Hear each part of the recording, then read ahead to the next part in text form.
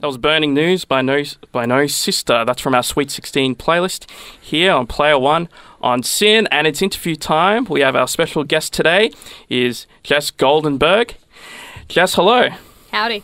Now, you've written your honours thesis in female representation in single-player games. How about you run through what you've done? Okay. So it was my thesis on that topic. I picked 3 games, Horizon Zero Dawn, Dragon Age Inquisition, and The Witcher 3. And I basically played, well, nothing I've ever said before, but I haven't finished Horizon Zero Dawn. But legally, I played through, the air quotes, I played through all of them and wrote up my thesis on it, divided it into 3 topics on women's stories in games, how women are physically represented, and their romantic representation as well. Fantastic. I know it's sort of a big topic to get into right off the bat and a bit difficult to maybe condense, but as 3 case studies, how do you think they do? Are they good at representing women, or are some of them better than others, or yes, they're all different games, all good merits. I don't know. Horizon Zero Dawn, I'd say, is the most progressive, if you want to label it that way, because of the fact that it is, it's a woman as the main character, and you can only play as her. But I personally found, in regards to stories, The Witcher 3 being really good at showing diverse stories and backstories and delving into them really deeply instead of just skimming over them and be like, oh, trauma, she's sad, but now she loves the guy. Yeah. Yeah. Dragon Age is good too. They're all good games. And they all have male directors. Do you think that's had a negative impact on the way that they do that? Or obviously it's a bit less for video games than, say, a film. Yeah, I discussed it a bit in my thesis, there's a difficulty in analysing all this because we've got no control group, we don't have an industry or a company that's just run by women and just, is devoid of, the sexist notions we grow up in. Yeah, there's no example of a purely female-led AAA game to go off of. Exactly. Yeah. So, I do think it has an impact, but because everything else is the same in that sense, it's all male-dominated industry, in my thesis, I didn't dedicate too much time to it because I was like, well, I can't do much about it. Yeah, exactly. Yeah. And what did you think that the best, if you had to pick one of them, that it sounds sort of bizarre to pick, say, oh, pick one, what one does women best. But what one do you think is the most progressive, not only just in which characters you can play, but in story and everything all together, if you had to choose one as being the most progressive? I say this because I haven't finished the entirety of Horizon Zero Dawn, but I'd say Dragon Age Inquisition. Okay. I think just because they explore fantasy worlds in a way that isn't always tied down to how we view, our basis for, medieval times, I guess. I found that with The Witcher is that, and even though that does work off of already established narratives, constructing your fantasy world on, oh, this is just medieval England, but now we've got dragons. They sort of, by going against that, freed themselves of being well, women do this and men do that. So you could just be a woman there without having your story be, this is a woman who is not like other women, not like her times. Yeah, so they weren't basing themselves off of a pre-existing template. They were sort of allowed to do their own thing a bit more? Yeah, I think a pre-existing template in fantasy, I feel they went a bit against that in regards to patriarchy. Yeah, absolutely. I haven't personally played Dragon Age, but I've heard a lot of good things about it. It seems to have a really big following online. And it seems to be very much, the story is very player-driven. Do you think that has an impact on the way that women are represented in that? I think it does, especially with one of the biggest merits of Dragon Age, and I guess the whole BioWare family, is that you can romance a bunch of players. So your immediate, I guess, family of players or team are all pretty much romanceable. So I think while that was good because you got to delve into their stories a bit more and got to see more sides of this character, got to have your own created character, have all these different interactions that you don't usually have. I think it sort of reduced it because every really positive text option that would increase your relationships the most was romantically charged or kept sort of diverting you to that path. So pros and cons to Yeah, it. absolutely. All right, we're going to leap into another song, but we'll be back with more of this interview. What do we have next, Stefan? This is Burn Up the Road by Liam Finn. This is Player 1 on Sin.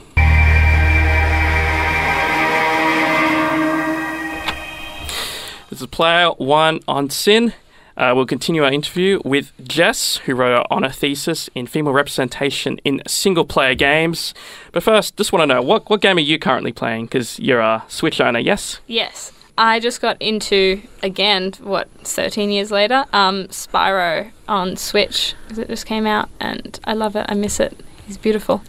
So much nostalgia. So much nostalgia. Just bring it back to the thesis quickly. What made you decide to write your thesis on this? So I came into my third year of uni and was pretty aimless, but for some reason wanted to write an honours thesis, point of pride, just like my own demons I was battling. And so I decided to do that and enrolled in my honours course, which is a stupid step of events, I guess. But then I played The Witcher 3, and during that time, right before it, I had sort of gotten out of games for a really long time. I was only playing Pokemon. Respect to that. Yeah, well, it's a great game, flawless time. And then I bought The Witcher on sale because I was like, oh, he looks pretty. That's just a good reason to buy that game. Absolutely. I've come back from the Netherrealm.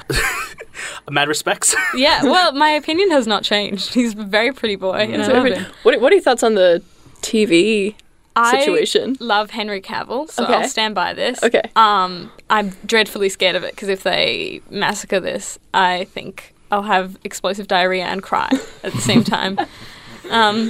So I've got a lot riding on this. Yep. That's why I refuse to look at any news about it. It's just, It's there. We won't mention I don't it care then. how bad his wig is. It's there. Okay.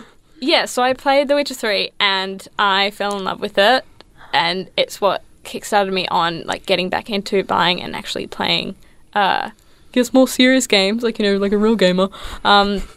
Yeah, but I found the stories so amazing, and the way they did characters, especially Yennefer, was something that I felt like I'd never seen in games before and never had really seen in TV and movies before, just the way they explored her past. And even though she's obviously a romanceable character, so there's a trade-off there for you as a consumer or a viewer, I thought it was just amazing getting to delve into a character like that. What about her story made her stand out to you?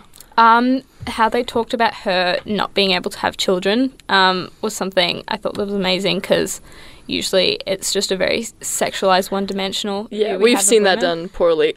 Joss Whedon. That, and I think as you go on, and it's not completely oblivious, not completely obvious, but how fragile she is with her own heart and falling in love with this guy that has hurt her in the past with her own friend. Yeah, I just thought there was a lot of delicacy given to her story. Yeah. It wasn't heavy-handed, and I love her. Fantastic. I love her. Yeah, I respect that. Previously we were talking about Dragon Age and the romance options. Do you find that, because I've always found that when there's romance sort of options or dialogue options for that in video games, it kind of I find it a bit clunky and it sort of takes me out a bit. I'm not too worried about that side of the story. Do you think that it is a benefit or a detractor from games to have those options? I think it all depends on the setting and how well the writing is done, because I feel like what made Dragon Age so good is not that it was subtle or necessarily that its writing was award-winning, but that it had fun with its romance options, which I think is games taking themselves too seriously is an issue. So yeah, I think in the right place, romance is definitely an asset and makes your characters not more believable in a sense, but more livable. I feel, almost everyone has romance in their lives. I feel like it gives you another level of relation to a character. Yeah, absolutely. And they do offer, as far as I've been told, same-sex romance options, which is really, I personally, as a LGBT individual, that's definitely a plus in a game for me. Yeah, having those I'm options. a lesbian, so same. Yeah. I'm giving you a high five from across the table. So that definitely is a bonus. But is it do you find that it all becomes a tokenistic sort of we added gay people to our game, so love us? I feel like in some games, come across that way. I felt the more that I looked into how BioWare, because in the chapter about romance, pretty much like that was dominated by my Dragon Age discussion. The way that BioWare came across that, especially in their early days, was very like nonchalant. Is that the way you say it? Yeah, just that they were really happy to. No, and they didn't even. It wasn't like they were catering to LGBT players, but it was just kind that of it like was every like, character. Yeah, you can. realistic. Yeah, It's the normalization versus like the making it grand and over the top. Yeah, exactly. And the fact that in a lot of their games, all the characters are just bisexual, but in this Dragon Age Inquisition, varying different sexualities, just like that realistic portrayal and not having it be like, oh, we've got 10 guys for you, and here we plunked a token lesbian. Enjoy. Yeah. Yeah, she likes sports. Have fun. She does archery. Yeah. Yep, classic lesbian. Yeah. Don't know one that doesn't know a bow and arrow.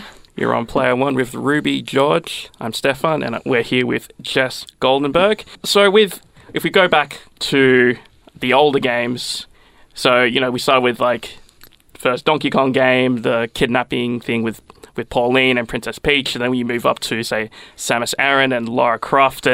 But how do you see things? So overall, it's a positive move towards representation. How do you see the future? Yeah, I definitely, in my thesis, the difficult thing about it was discussing it with the gender studies department, which has a lot of pros, but in my discussion, everyday opinions towards games is that they're just reductive and sexist, which is like a broad stroke to paint, because my thesis really pointed out that especially in regards to stories and how we're showing women in their everyday lives in their past, it's becoming extremely on par with television, I think, and like exceeding that in certain cases. Physically, it's still a bit of an issue. Like, you don't really see any plus-size women. Very rarely do you see women of colour or disabled women. I don't think there are any. Not that I can think of. Yeah, there is still a very specific way like that... the whole Overwatch debacle where all of them have the same face and the only plus-size one is a bodybuilder and someone who isn't plus-size at all. Yep, exactly. So I think they're still fitting into that small box there. But I'm happy to point out the positives because we're well established with the negatives. Yeah, as time changes, we'll just get better and better and better. Absolutely. Well, thanks very much, Jess, for coming in to Player 1 today. No worries.